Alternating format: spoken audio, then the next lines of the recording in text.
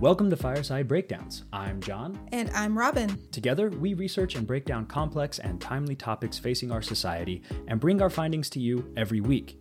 Our promise to you is to bring you honest analysis, backed by research, to skew our bias towards what can factually be supported, and to try and make it clear when we're giving our opinion versus speaking about actual research. Naturally, we're human. We have blind spots and biases, and they will show through. But our goal isn't to convince you to think any certain way. We want to give everyone a foundational understanding of these complicated topics so that together we can discuss and address them in a thoughtful, beneficial way. Because of the topics that we cover, some of our episodes might get heavy, and some topics might seem divisive. But we believe that even on these issues, common understanding can be found. And we hope that those of you listening agree. We don't accept that the current state of society is the way that it must be. Together, through discussion and on common ground, we can build a better world for ourselves and for future generations. So we suggest getting comfortable, maybe having a good drink on hand as we work through this stuff. Welcome to our fireside.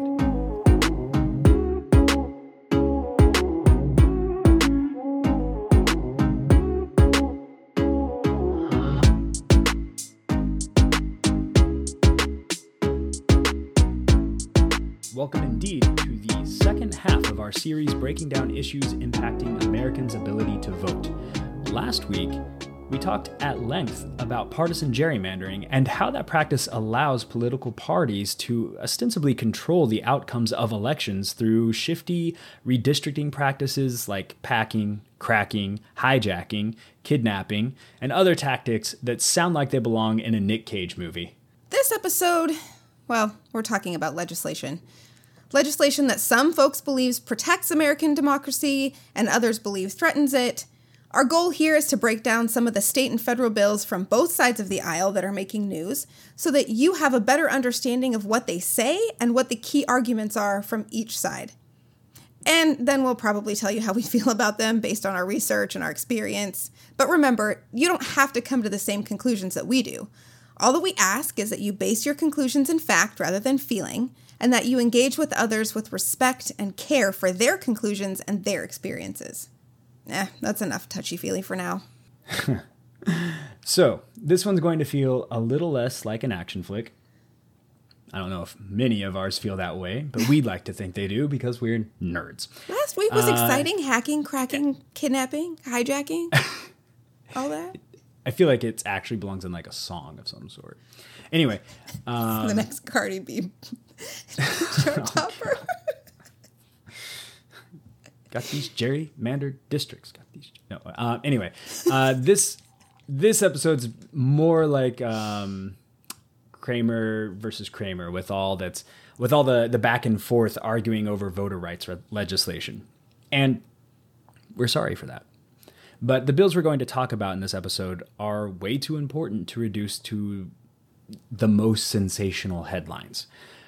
As with most things having to do with laws, bureaucracy, and our government, the devil is in the details here. And you deserve to know exactly what your representatives are voting or refusing to vote on. Some quick definitions before we dive in. Throughout the episode, you're going to hear us use terms like restrictive and expansive to describe these pieces of legislation. Unlike many of the definitions that we bring you in our episodes, these words mean exactly what it sounds like they mean in this context. When we say something is restrictive, we mean that it limits access or the ability to vote. When we say that it's expansive, we mean that it increases access or people's ability to vote. And a single piece of legislation can have both restrictive and expansive provisions. All right, let's get to it. We're going to start with state voting bills. This has been a bumper year for state-level voting-related legislation. Nearly 1,200 pieces of voting-adjacent legislation have been introduced in all 50 states. Some of them with provisions restricting access to the ballot box, others with provisions aiming to expand it, and some of them, well, they just talk about election stuff, like Oklahoma's emergency SB 347.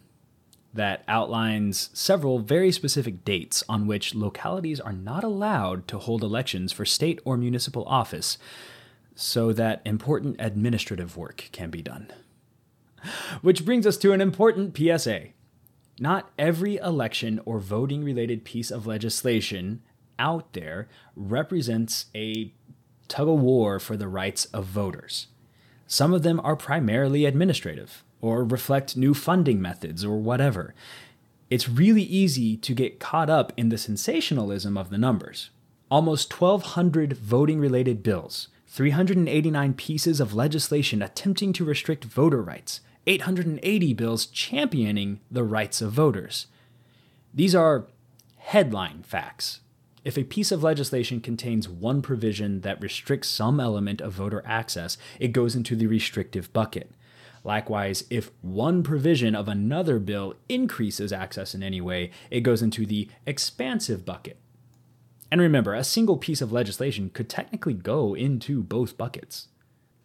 Since we can't cover all the provisions of each of these 1,200 efforts, we're going to talk mostly about the trends that exist across these bills and what those trends might mean for state voters and for precedents. But if you're interested in what's happening in your state, go out and find the legislation that's moving, or has moved, through your state legislature.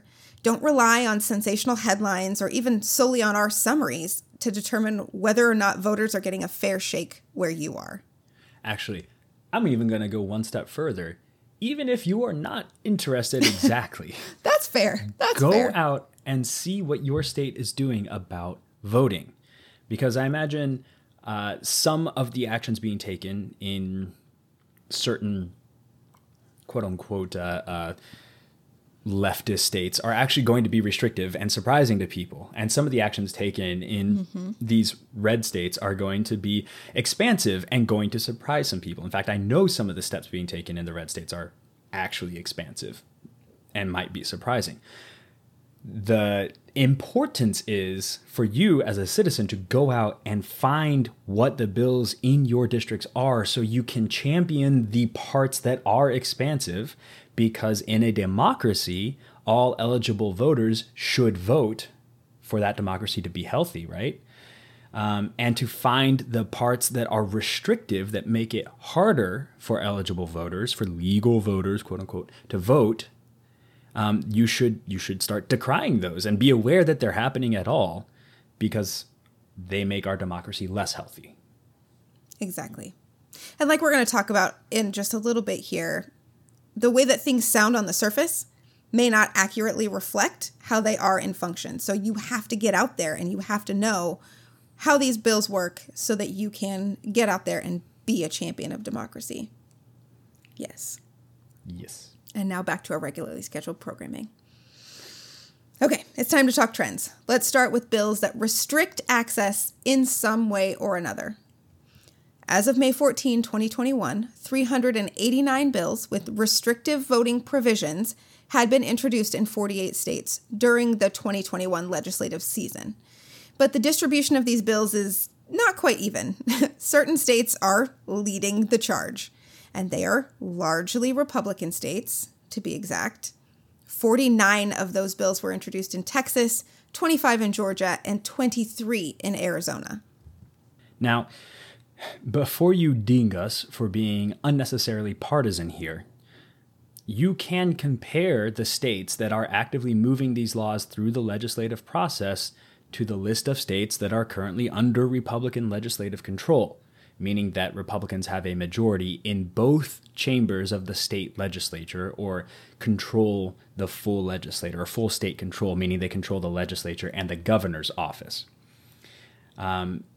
Texas, Republican state control, 9 bills moving through the process. Wisconsin, Republican legislative control, 7 bills moving. Michigan, Republican legislative control, 9 bills moving.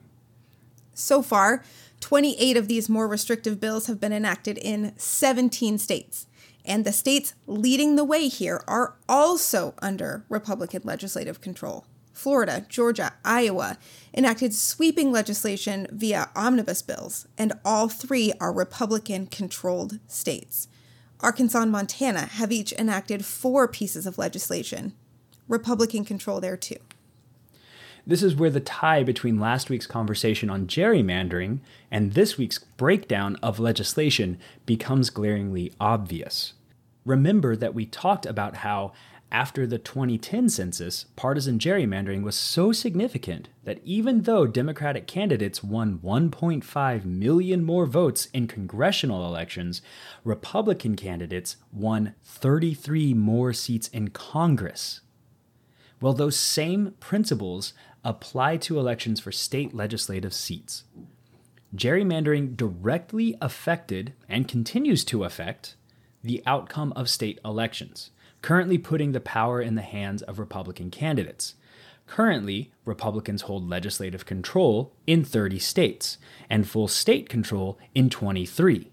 And that makes it very, very easy to pass legislation that has the potential to lend strength to the party in control. We're going to caveat here one more time. It's not that we necessarily have anything against a Republican being in control or Republicans controlling state legislatures.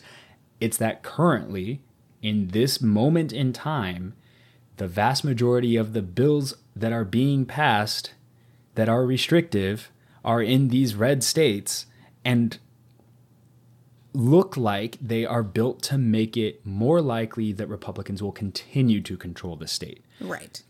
Which, if a state is continually controlled by a Republican and the elections are fair, that is great. But even if a state were continually controlled by the perfect politician, whatever that is, but that politician were elected in an unjust way, an unfair way, it would still be wrong. So it doesn't matter if the person in control is somebody you agree with, if the way they got power is ethically wrong. We have to work for more fair and equitable society so that we make sure that we are serving the society and not a small sect or a minority within that society. Right. The problem with either party gerrymandering things, moving things around so that they retain control, is that it keeps the other party and voters from the other party from being effective in participating in their state democracy. So I know we talked about the fact that there are 1,200 bills that have been introduced, but in reality, the number of those bills that are going to even make it through the first stage of the process, it's minute in comparison.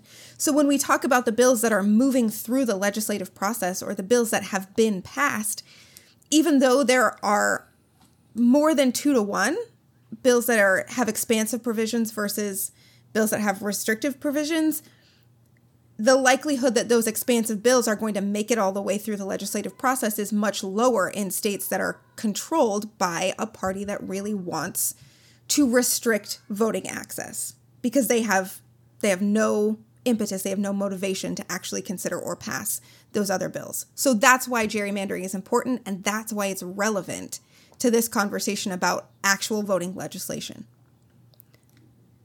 But what do these bills even look like, right? These restrictive provisions, many of them share a common emphasis in 4 key areas: voting by mail, voter ID, voter registration, and voter roll purges. Now, we'll start here with the vote by mail situation. It is no secret that expansions of absentee and vote by mail programs contributed heavily to the ability of many Americans to vote in the fall 2020 election. But bills currently moving through the state legislatures, and some that have already been enacted, are looking to limit access to those programs. 16 separate restrictions across 12 states have already been enacted. They have already been signed into law. And 32 more bills in 15 states are moving through the legislative process actively. These bills contain restrictions including laws that shorten the time frame in which people can request mail-in ballots. Georgia cut their window by more than half as a part of their legislation. They contain laws that make it harder for states to send a mail-in ballot automatically by regulating how long people can stay on vote-by-mail registers or requiring that voters specifically and actively confirm that they would like to receive a mail-in ballot. They contain laws that make it more difficult for absentee voters to return their ballots in person, including shorter windows for return and limits on ballot box availability and restrictions on who can get assistance and how for returning their ballot. They're laws that require stricter signature regulations, and they're laws that establish or expand on identification rules for mail-in voting. Now, on their face, these restrictions don't sound particularly oppressive. After all, we want mail-in voting programs to be as secure as possible, right? At least as secure as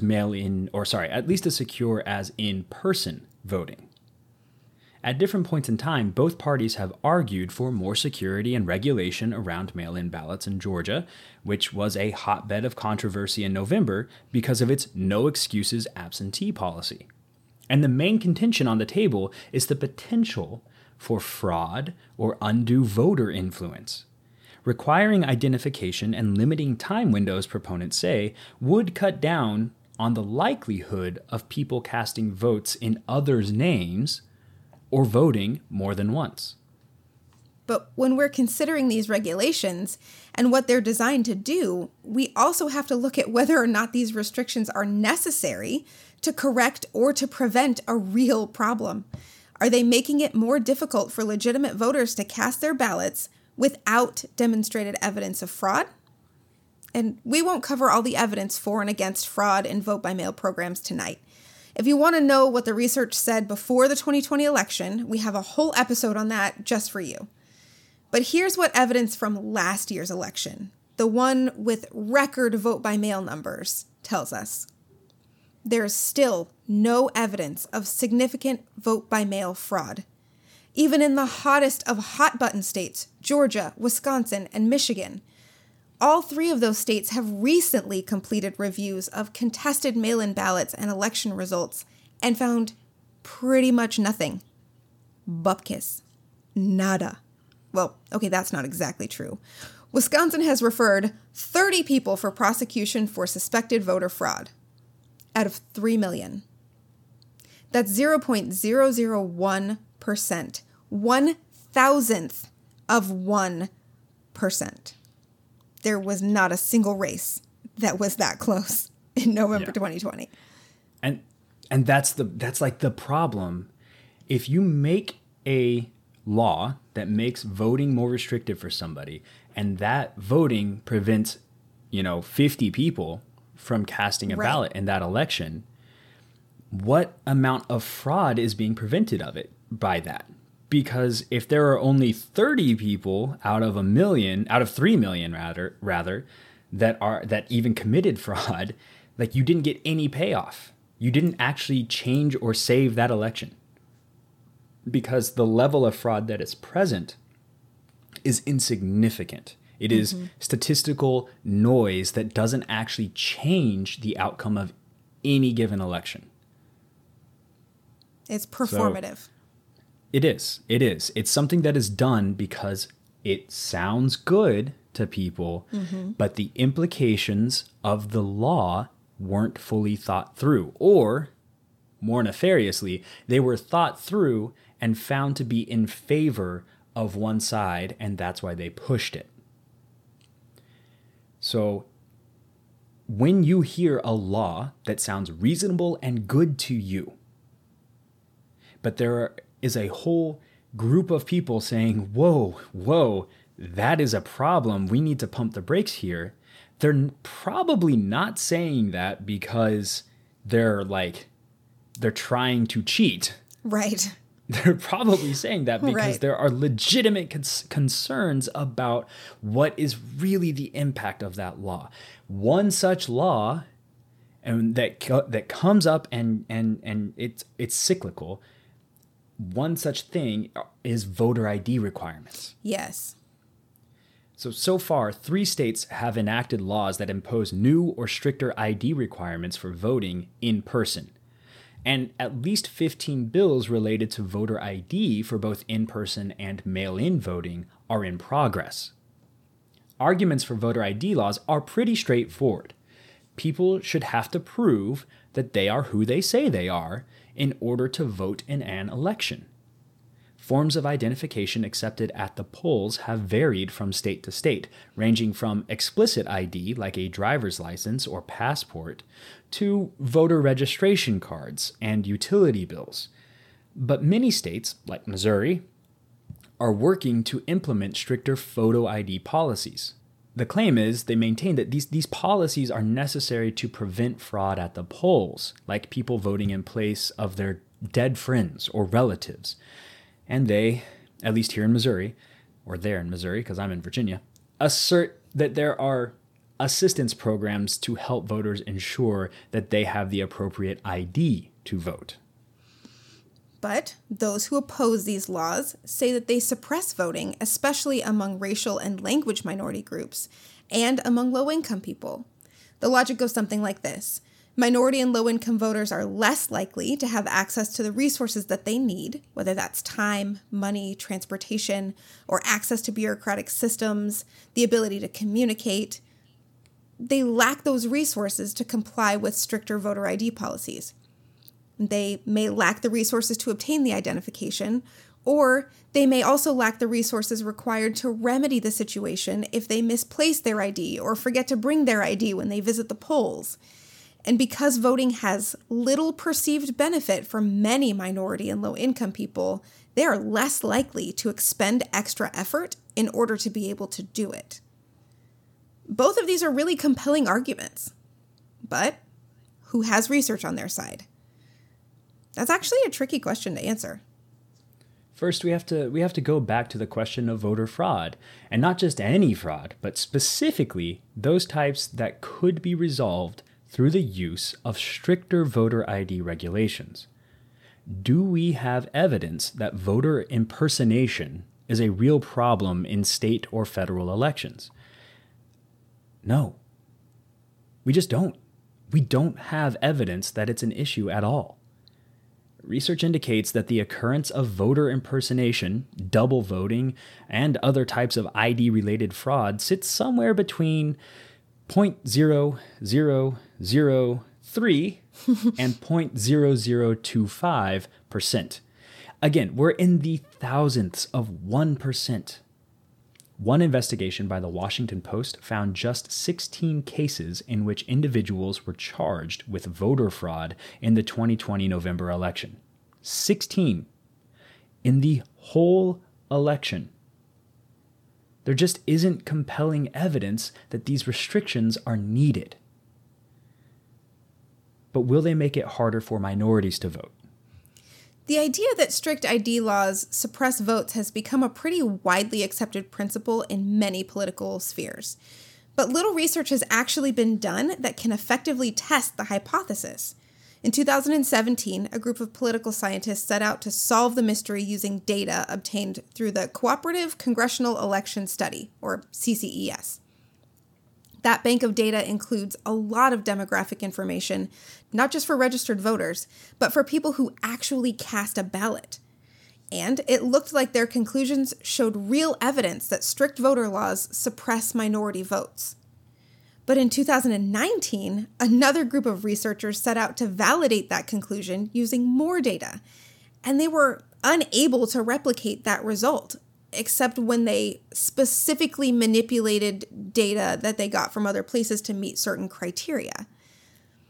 The bottom line is that we don't know if these tighter regulations will disenfranchise minority or low-income voters. But we do know that there's not much in the way of compelling evidence to support the idea that they're necessary. Right. And I want to touch on something. You said when they manipulated the data. That doesn't mean when they changed the data. No, guys, they didn't change it. Yeah, when they restrict like which groups of people they're looking at, right, or where the data is coming from, they can replicate certain results. But it's not necessarily a good practice for supporting an overall hypothesis. Right. In this case, all that means. They found that they had to limit to certain time periods in order to replicate the results of the 2017 study. And so basically they essentially had to exclude some newer data that balanced out that older data So the outcome, the conclusion was not nearly as solid as they wanted it to be in order to say that they could replicate those results. Right. Which again, it doesn't mean that the first study was like intentionally misleading people to make a political point. That's not how science works. What we see through this example is actually how science works, where you do one study or you do one set of research and it leads to the hypothesis, or it looks like it supports one particular hypothesis. And then you get more data. And when you get more data, you refine the hypothesis, because the more data you have, the closer you can get to an accurate picture. So I want to harp on that, because I think science illiteracy is part of a different problem we're seeing right now, with people questioning, like, why does the CDC keep changing their guidance about what we can do with the coronavirus, or why or why not wear this mask? It's about getting more data and refining the knowledge that we have. That's all it is. It's not nefarious. It's science. Yeah. So back to the themes in legislation we're seeing. The next one to talk about is restrictions to voter registration. And several bills are in motion that make it more difficult for people to register to vote, requiring stricter ID, but also disallowing voter registration on election day, sometimes called same-day voting or same-day registration, prohibiting automatic voter registration, which is, once you meet a certain threshold, you are automatically registered to vote, normally an age thing. Opposition to same-day voter registration claims that these programs make it easier to commit fraud because election officials have no time to verify the accuracy of voter registration information, and that they make election administration harder because officials can't anticipate the number of voters or ballots or precinct workers that might be needed that day. Those all seem like logical concerns. But the thing is, before this year, 20 states had active same-day registration programs, and there have been no significant reports of fraud in those states, even with same-day registration. In all of those states, voters are required to show identification of some sort and proof of residency to register. And in some of them, the ballots are considered provisional until registration information can be verified.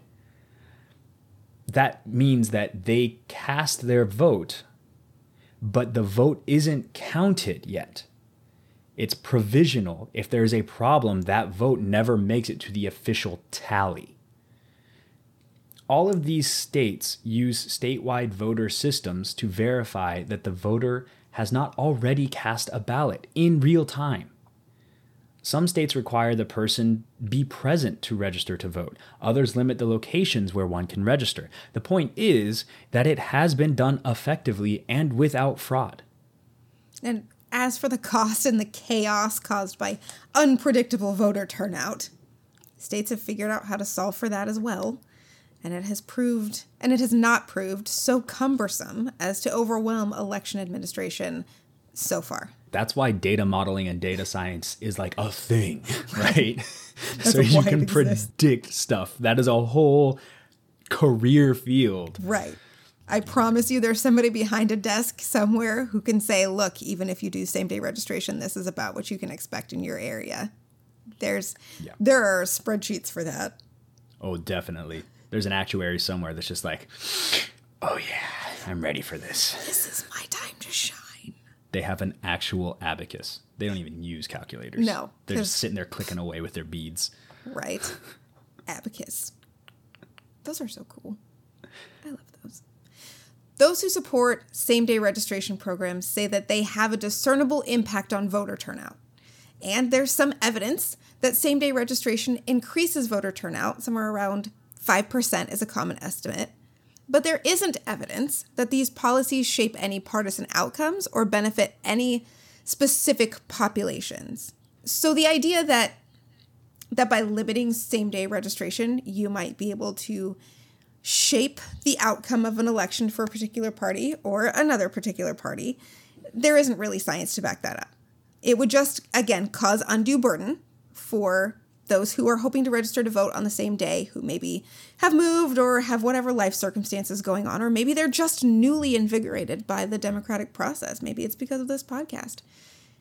Whatever the reasoning, it would restrict their ability to register on the same day and vote without any evidence that it would either spur on fraud or cause any significant outcome for one party or the other.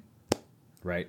And that's something just in general, when we talk about this, and when you think about voting, there's an old sort of maxim, I suppose, that kind of states that higher voter turnout generally favors the Democratic Party. It's actually one that I used to believe. But it turns out that there's actually there's not a lot of evidence to support that claim necessarily. Whereas it might be true, it doesn't mean that it actually might affect the election. I don't know how else to word it, because people are like, well, if more of one party turn out, it should vote an election. Yeah, but humans are weird, and when they think that there's a lot of turnout happening for their person, they don't turn out. Right. They're like, oh, Hillary Clinton's going to win the election. It's a shoo-in. Exactly. They don't vote. There you go. Or when they think that there's a lot of turnout for the opposition party, they might be more. They turn out more. Yeah, exactly. Yeah. So there's more than just the availability of the franchise that goes into determining who will vote and how that will affect an election. And that is really the snarl that we see in all of these conversations about, well, if you do this, it's going to make it impossible for Democrats to win. Or if you do that, it's going to make it impossible for Republicans to win. That said, you don't determine whether or not something is right by its impact alone. Right. You also have to weigh intent and potential. And if something makes it harder to vote on paper, in theory, if it makes it harder for legal Americans to vote without affecting fraud, it's still a bad law, no matter who it's coming from. That's the root of the issue. The final thread among these restrictive pieces of legislation is the expansion of acceptable timeframes and methods in which election administrators can purge the voter registration database. These are called voter roll purges. The idea here is that people who lose eligibility to vote in a certain state or county should be removed from the list of people who can walk in and cast a vote or mail in a ballot. These people may have moved, may have committed a crime that disqualifies them from voting, or they may even have died. Proponents of these restrictions claim that too many ineligible voters stay on the roll for too long, leaving the door open for, you guessed it, didn't you, fraud. Those who oppose these more intense purges say that they run the risk of removing eligible voters from the rolls and disenfranchising those for whom re-registration could be a burden. We've already talked extensively about the lack of evidence that people who shouldn't be voting are voting in any quantity that would influence even a state election. So we won't recover that ground. But we do have evidence that aggressive voter roll purges can affect people who are still legitimate voters. In Wisconsin, use of new information databases wrongly flagged 4,700 voters as having moved and then nullified their registration. These voters were still allowed to cast provisional ballots, but the case is currently with the Wisconsin Supreme Court to determine if use of data like this to purge the rolls is acceptable. Like so many of these other provisions, we have to ask whether or not these restrictions are solving for a real and actual problem, or if they're limiting access on an unfounded basis. Are we chasing waterfalls? We should just stick to the rivers and the lakes that we're used to. Right? A key study in the conversation about voter restriction, voter laws, and fraud is the 2020 election. People who had a pulse and the ability to form memories in 2020 will remember that accusations of fraud were pretty rampant. And we currently have people looking for bamboo fibers in ballots in Arizona because, well, honestly, because they're racist, but because they just assume stuff coming from China has bamboo in it, I guess. Oh my God. But because they think that there was so much fraud that it cost Donald J. Trump the presidency, because that's what he said.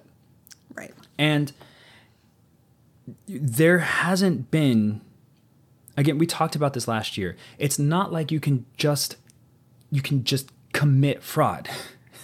It's incredibly difficult. It's way harder than people imagine, because when these laws were written to allow for certain voting methodologies, right, the people who wrote them had to consider how they could be abused and try to solve for that up front.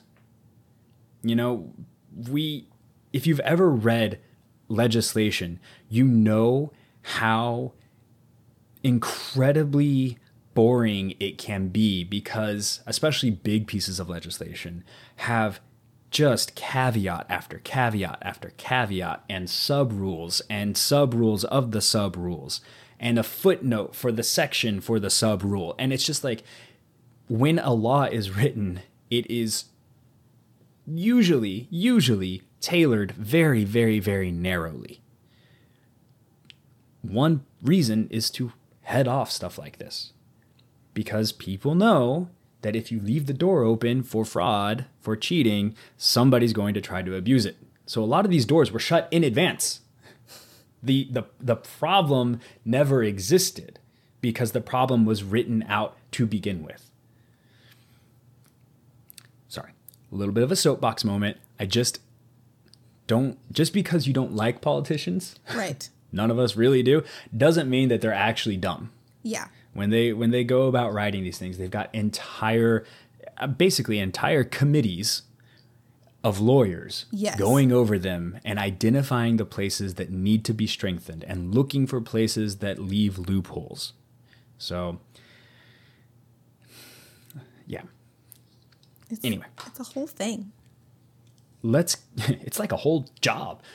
We're going to talk now about expansive legislation. So we spent the first, the majority of this episode talking about restrictive legislation or claims or legislation that could possibly restrict voter access. Now we're going to talk about legislation that might be able to expand it. And if you thought there were a lot of restrictive laws, well, like we said, there are 880 bills with expansive provisions at play in 49 states. And we're going to list every one of them. So this is going to take some time, folks. So buckle up. The first one, that would be so rude. We couldn't survive that one. Nope. The provisions in these bills mirror those in restrictive legislation. They focus on expanding mail-in voting, expanding access to early voting and same-day registration, increasing polling locations and hours, and we just covered all of those talking points for those. The one place they differ significantly is in the restoration of voting rights for formerly incarcerated individuals who have completed their punitive sentences. Now, one of the major bills at play on the national level you have probably heard of is H.R. 1, the For the People Act. H.R. 1 is a packed piece of legislation. It contains 10 main sections, or titles, all with subsections, or subtitles, outlining specific guidance. It covers so many of the issues that we touched on in the state legislation section, and it laid down federal law that would go toe-to-toe with those new state rules. However, right now, it's dead in the water. Everyone's favorite Senator Joe Manchin, wrote a pretty blunt op-ed that effectively sunk any prospect of it passing at this point in time. It's not that this piece of legislation should be given up, but it's probably a better use of your time to talk about the legislation that's currently in play, because you're going to be hearing a lot more about it for the time being. And we will absolutely come back to address H.R. 1 in another episode, because there's a lot to it, and it's not dead. It's like the bad guy at the end of an action movie where he looks really, really, really dead, but you know that if the female protagonist were to go in the room and close the door, the bad guy would be in there. It's not dead. But the current roadblock that it's facing means that it's not going anywhere at this exact moment. Basically, the Republicans in the Senate voted against even opening it for, argument in the Senate. They currently do not even seem interested in talking about voting rights legislation, let alone voting on it. It could absolutely be its own show by itself, and it frames a lot of very interesting things going on in the U.S. with respect to voting. But for now, we're going to talk about the John Lewis Voting Rights Act. The John Lewis Voting Rights Act is named after now deceased Senator John Lewis. He was a civil rights icon. I honestly, he was a living piece of history. Yes. Yeah, up until last year. He died last year, unfortunately, from late stage pancreatic cancer that was discovered in December 2019. And he was a fascinating human being. And we honestly should do a whole episode on his story, because it is incredible. He's famous for saying or promoting the idea of getting into good trouble, which basically means getting into trouble for the right cause. Mm-hmm. So this bill it's actually been around for quite a while. I think pretty much since 2013, but it was renamed in his honor last year after he passed. So the John Lewis Voting Rights Act is currently the last best hope for some sort of voter reform coming from the Democratic side of the aisle. This is in large part thanks to Joe Manchin. As we said, he basically scuttled H.R. 1. And so far, I haven't seen any. There's no other legislation forthcoming. This act aims to be a step towards bringing our elections a little closer to fairness. How? Well, by taking a page from Hollywood's playbook. That is, by recycling an old story and telling it again. Okay, well, recycling an old law in this case. Right. The John Lewis Voting Rights Advancement Act, which is its full name, is actually a restoration of the full protections of the original bipartisan Voting Rights Act of 1965. Politically attentive listeners may know that this act was actually reauthorized by Congress in 2006, but the Supreme Court gutted it in 2013.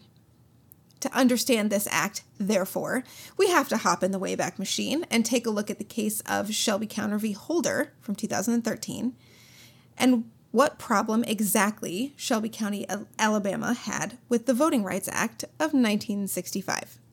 Well, aside from the obvious. The 1965 Voting Rights Act was enacted as a response to the nearly century-long history of voter discrimination faced by certain groups in the United States. Take a guess. Take a guess at which groups. Hint. It is not white folks. Now, very specifically, Section 5 of the 1965 Act prohibits eligible districts from enacting changes to their election laws and procedures without first gaining official authorization. Eligibility was determined by those districts that had voting tests in place as of November 1, 1964, and less than 50% turnout for the 1964 presidential election. In other words, if you had a voting test in place as of November 1, 1964, and less than half of the people in your district turned out to actually vote, you were covered by this act. This section of this act. Right. These two, it's actually like Section 5 and then Section 4B, I think. So why these two provisions? After all, does it not make sense to ensure that the voting population is, say, literate?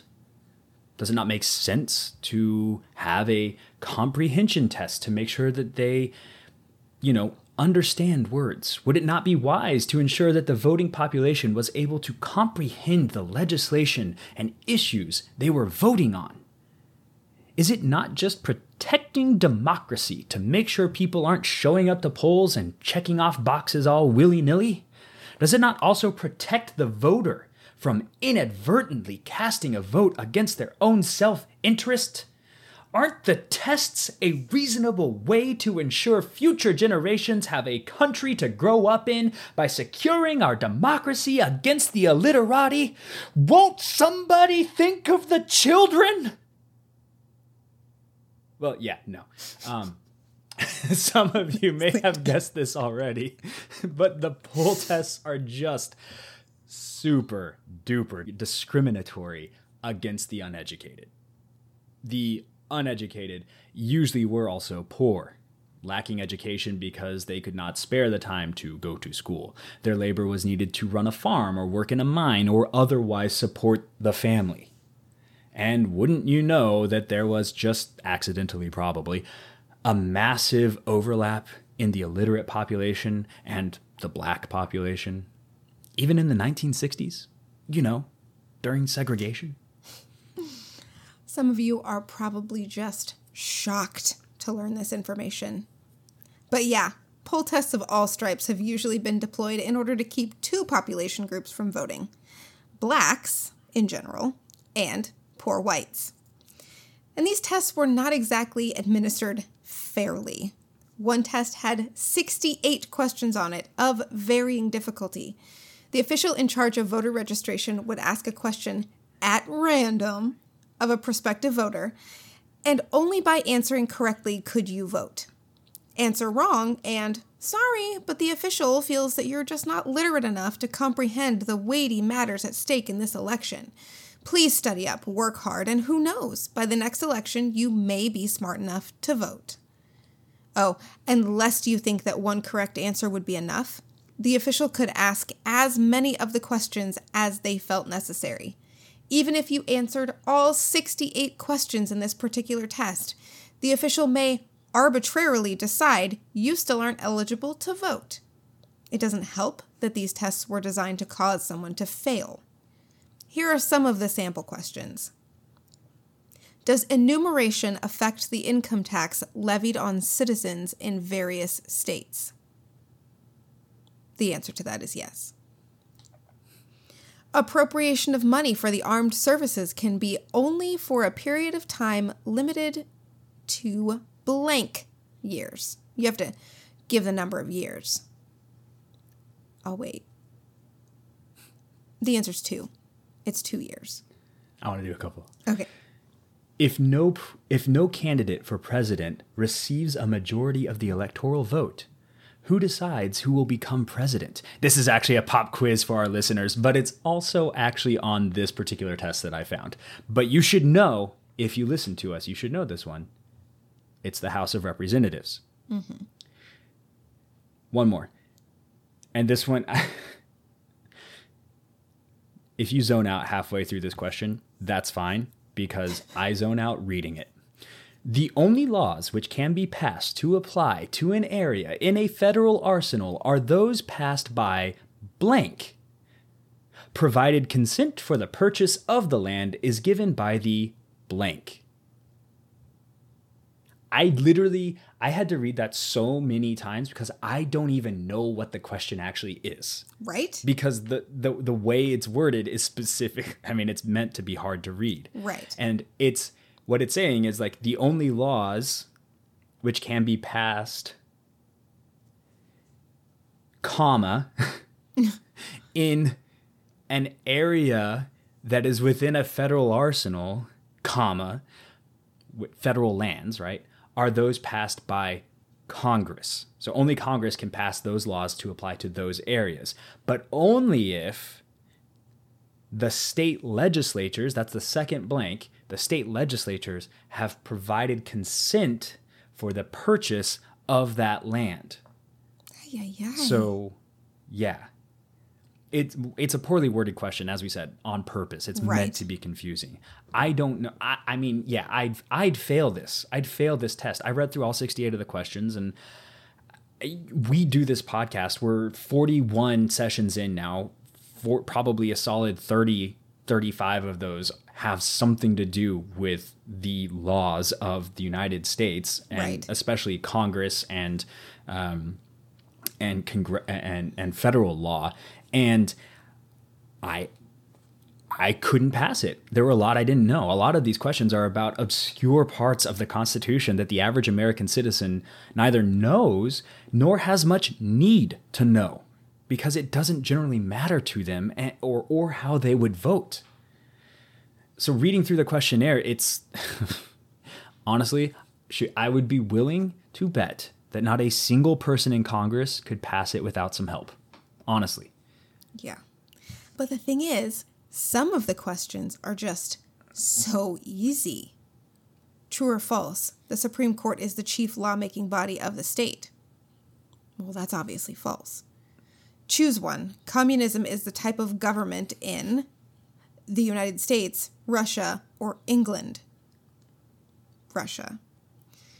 The short of it being that these tests were obviously inequitable. They served one purpose, and that was for the election official to be able to eliminate undesirable voters. So if your county or state had a test like this, it was most likely being racist AF. And it was unconstitutionally infringing on the voting rights of American citizens. But since you can't just say that any particular law is necessarily impacting turnout, they tied it together with that 50% threshold. Because, well, these things really worked. As a result of racial discrimination in state voting laws, only 3% of voting-age black men and women in the South were registered to vote in 1940. In Mississippi, less than 1% were registered. The Shelby County v. Holder decision basically put an end to the provisions in the 1965 Voting Rights Act that meant that these counties or states had to get permission to change their voting laws. So Section 5 prohibited eligible districts from changing their election laws without review, and Section 4B defined those eligible districts. So those two work together. On a party line vote, the Supreme Court decided that the renewal of Section 5 violated Congress's authority under the 14th and 15th Amendments. Now, those amendments protect every person's right to due process of law and protect citizens from having their right to vote denied due to race, color, or previous condition of servitude, being a slave. Due to exceeding this authority, the 1965 Voting Rights Act violated the 10th Amendment, which basically says that any power not given to the federal government by the Constitution belongs to the states. So the Supreme Court basically decided, hey, Congress, you didn't have the power to do this in the first place, to do these two things. So because those violate the amendments, and because you didn't have the power to do this, well, and then they also further decided that it violated Article 4 of the Constitution, which guarantees states' rights of self-governance. So not only did you violate this, but then you tried to tell the states what to do with the power that you didn't have in the first place. That's honestly as simple as I could boil the decision for this down to.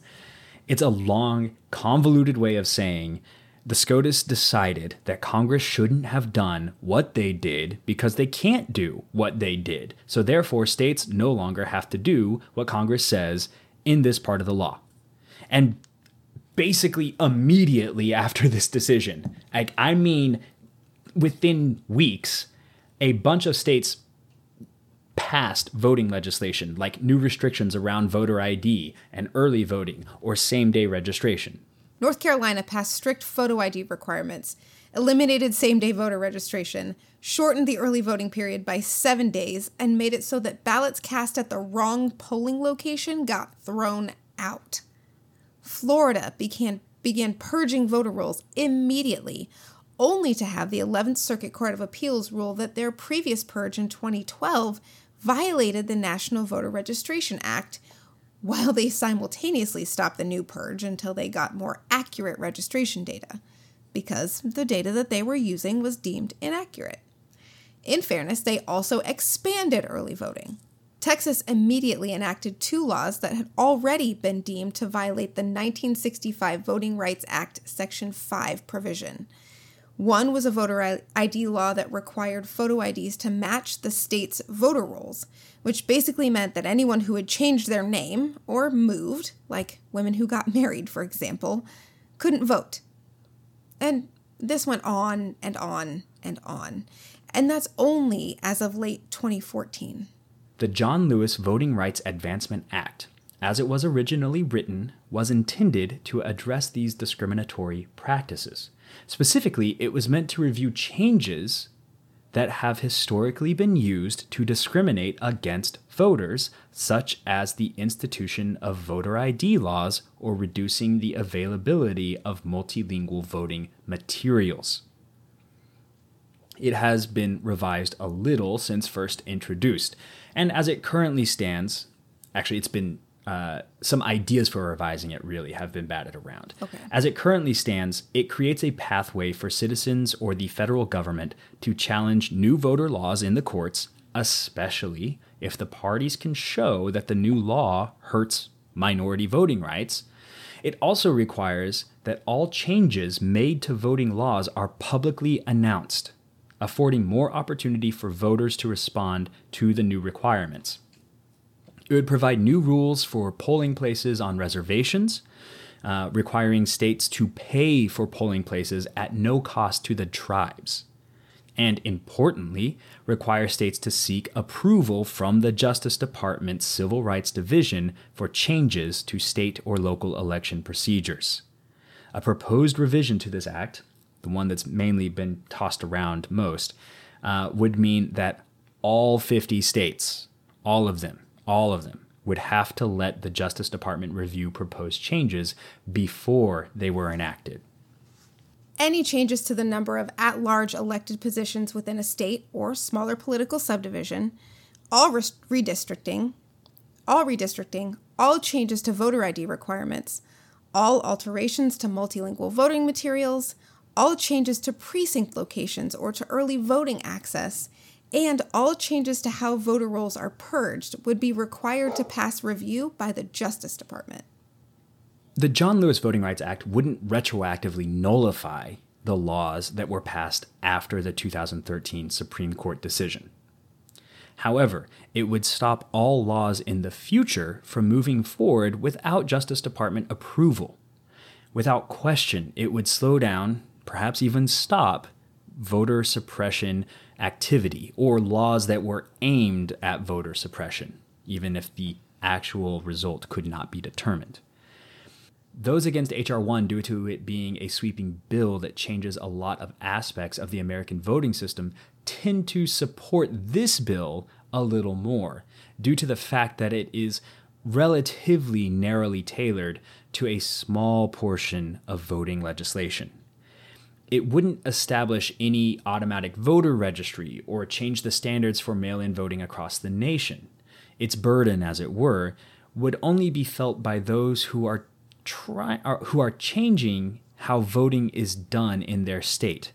And it would likely only chafe those who are trying to do something that would harm certain Americans' right to vote. Perhaps unsurprisingly, the arguments against this bill basically boil down to government overreach. It would give the federal government considerable power over state and local election laws. Republicans are staunchly against this, protesting that it would essentially have the government control the entire election system.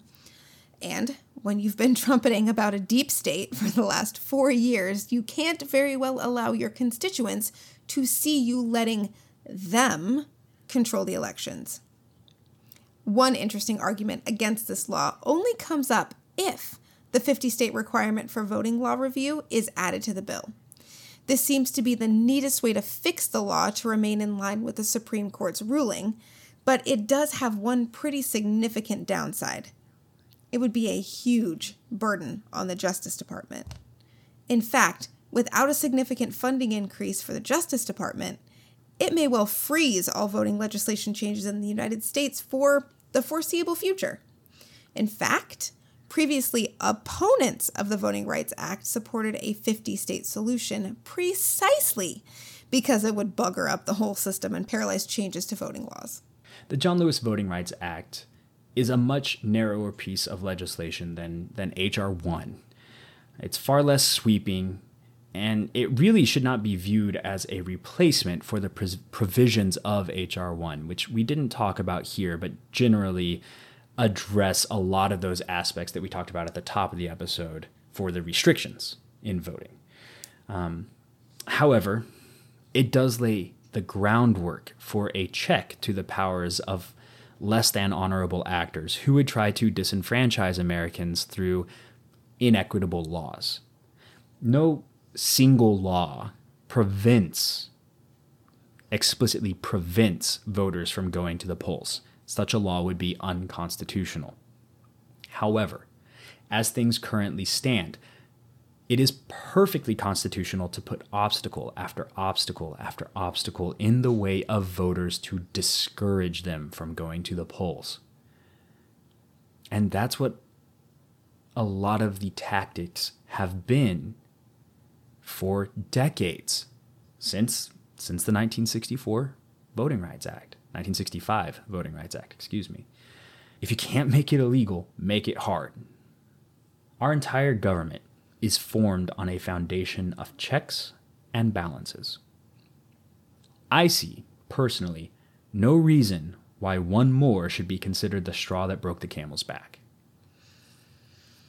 That's fair.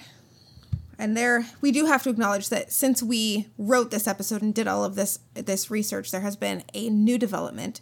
The U.S. Department of Justice is now suing the state of Georgia because of their sweeping new restrictive voting laws. So that case will actually be a really interesting determinant, maybe a weather vane, if you will, for how this restrictive voting legislation is going to play out moving forward in all of these states that are able to easily and quickly pass this legislation. We will have to see how long that lasts and how many teeth that legislation actually has at the end of the day. Yeah. A lot of people may remember that one of the key provisions in this Georgia voting rights law was that you couldn't hand out food or water to people standing in line, mm-hmm. which is a great example of how a law can be cut to be legal. It can be written to be legal, but also targeted to discourage. Right. Because if you look at the data, Black Americans, and especially Black Americans in Georgia, typically wait in longer lines to vote. And this is from a combination of factors. One is just population density, mm-hmm. but also laws and bills and measures that have been taken to reduce the number of locations where people can vote. Yes. Meaning that you have to go to fewer places, meaning that it's more people and less places, meaning more people per location. And if you are there waiting for sometimes 12 hours, yep. sometimes more, depending on the location, and you didn't bring enough food, mm-hmm. If you get out of line, you run the risk of not being able to make it back in time to vote before they have closed the polls. Now, what I mean by that is, if you're in line, you have you are legally allowed to vote. They can't close the polls while you're in line. But if you leave to get food and everybody votes and you don't make it back in time, they can. Right. And then on top of that, you extend how long you have to wait in the line again, because now you have to go to the back. So it's a law that is pretty obviously tailored to discourage a distinct population group from voting. I just don't I don't know how it gets any more obvious than that. Yeah. If you think I got that wrong, though, you can sure let me know. You know how? Was that a great segue or what? Such a good segue. You can reach out to us on Facebook. You can do it on Instagram. No, that would be a less effective way to do it. Or Twitter, an even less effective way to do it. Even less. 240 characters at a time. Get a little constricting. Yeah. But you can find us on all of those locations at Fireside Breakdowns. Just search for it. We'll pop up. You can also email us, firesidebreakdowns@gmail.com. And, well, that's basically all the ways that you can reach out to us. I want to make it clear, because I haven't said it in a while, if we get it wrong, let us know. We aren't so arrogant to believe that we're nailing this 100% every time. We don't mind being corrected. But if you do so, do it with data. Please cite your sources. If you think we're being super duper biased on something, that's fine. We admit it. We are biased individuals. We are doing our best, but we're still going to be biased. You just can't overcome it. It's going to happen. Show us with data. I promise you we will love it. Sorry, I just had a conversation this last week, and I just really wanted to reiterate it on the show. Oh my. We are not gods here. We are just humans. It was a great conversation. It was a great conversation. Don't read into that too much, but I do want to put it out there on the airwaves for everybody. We know we're going to get it wrong somewhere. Oh, yeah. And our next episode, 1 week. 1 week. 1 week from the day you're listening to this, because we all know that our amazing fans listen to our show every Monday. The day it's launched. You can't wait to get this sweet knowledge in your ear holes. 8 of you who listen every single Monday. Every single Monday. No, all of them do. All of them do. It's the data that we get that's wrong that shows us when you guys listen to this.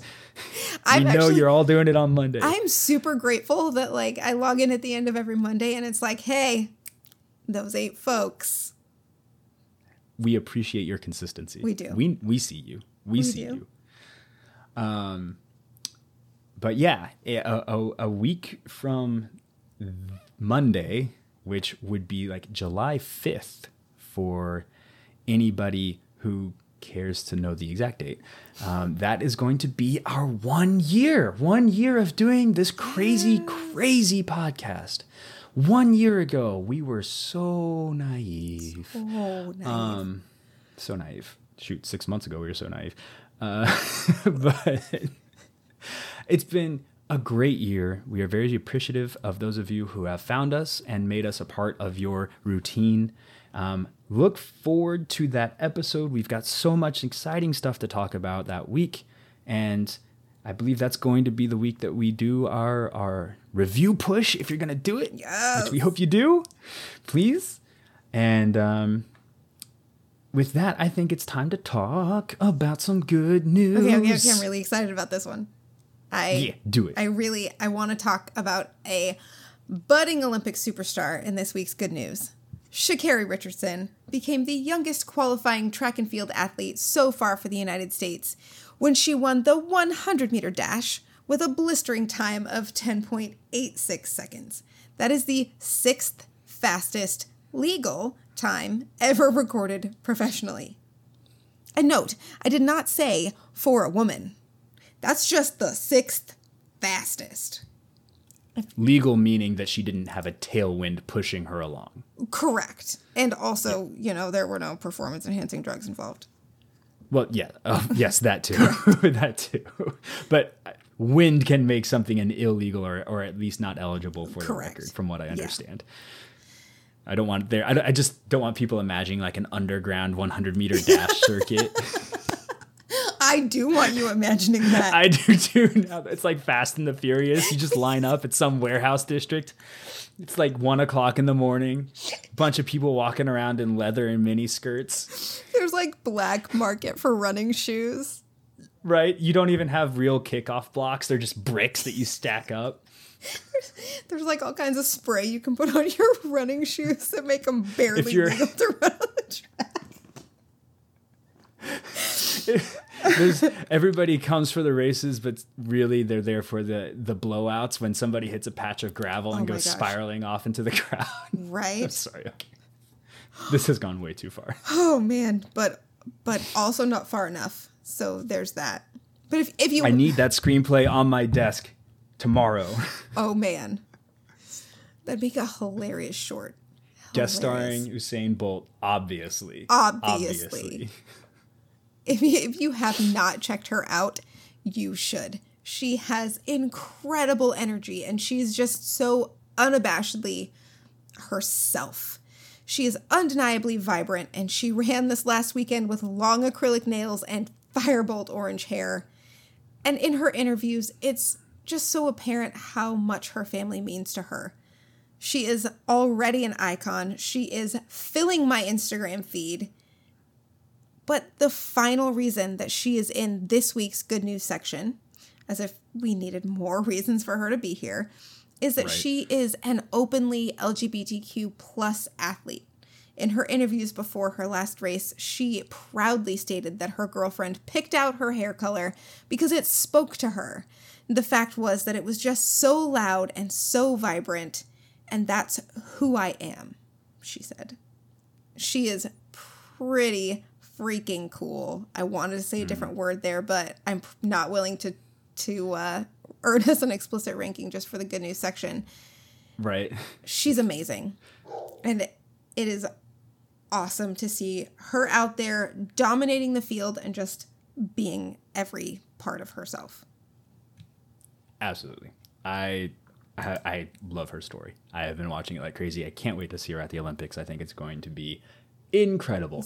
I also watched the race like 20 times because it only took a couple minutes. Yeah. And it's so good. It's just a great race. Anyway, very excited for her. And I believe that is everything for this week. Gonna get you all out of here. We'll be back 1 week from today with another blisteringly fast, but not really, it'll take about an hour, podcast circulating around some more laws, some more voting laws, and in particular, some stuff going on in Missouri, I think. Oh, yeah. And until that time, thank you very much for listening, everybody, and take care of each other.